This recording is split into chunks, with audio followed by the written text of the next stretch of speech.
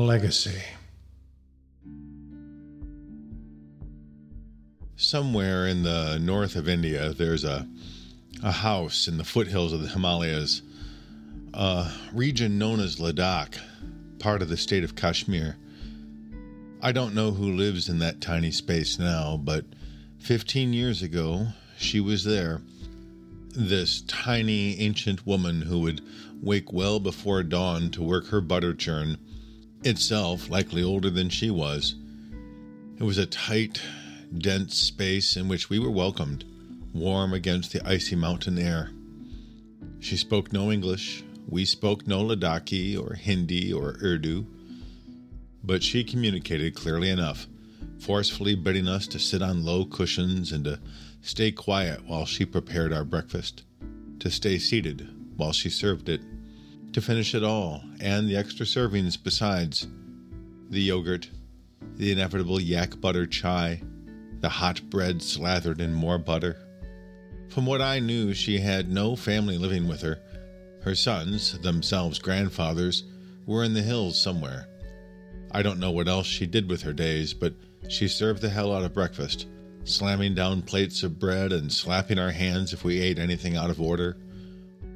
I can't believe that she's still alive now. We spent just the one morning with her, our little group, after we were told by a local that we had been invited. Even that invitation is wrong. We were told to come.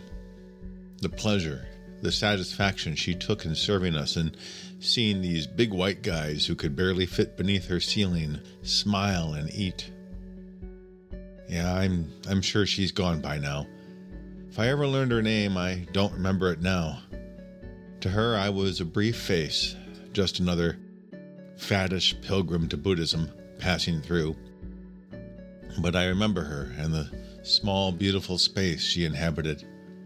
Everything unbearably old, but impeccably clean, warm, heavy. The air thick with spice and oils and sweat.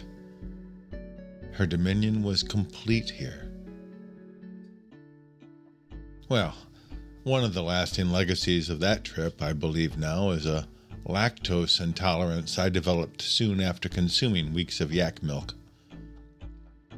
I'm certain we thanked her, but we never saw her again, never passed through that particular village. How many strangers had she fed?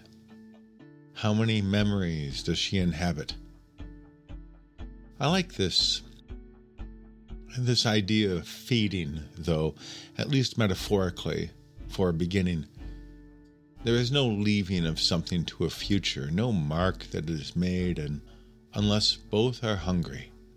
The artist must have a hunger for the creative act, and it must be received by one also hungry for the experience of it. Originally, the legate was a delegate from the Pope who had a mission or a charge, a duty to deliver words. Earlier still, the roots of the word legar involved a gathering, a collecting, probably of words as well. What language are we hungry for? And, oh, Callie, need a legacy be as enduring a message as a Mona Lisa? Or is it sufficient to have churned decades of butter in Ladakh, following some ancient code? Creation does come from the past, doesn't it? I need not seek originality as a singular and separate achievement. Every poet and writer who has ever called themselves to create has also called upon the past. Homer, Milton, Dante. Their greatest stories were all once well known.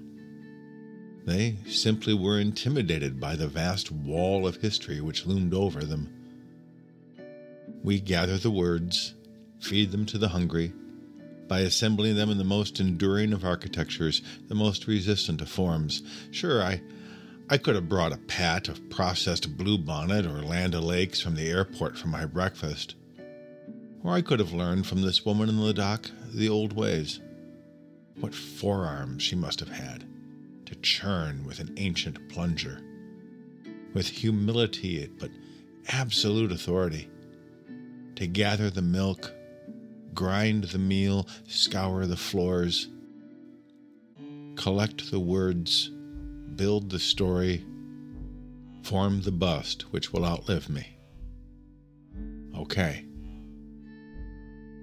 Perhaps I'm wrong to doubt, but I also remember the story. I may step into the role, become some kind of legate, but I remember that the muses weren't the only creatures who sang. Oh, Callie, are you muse or siren?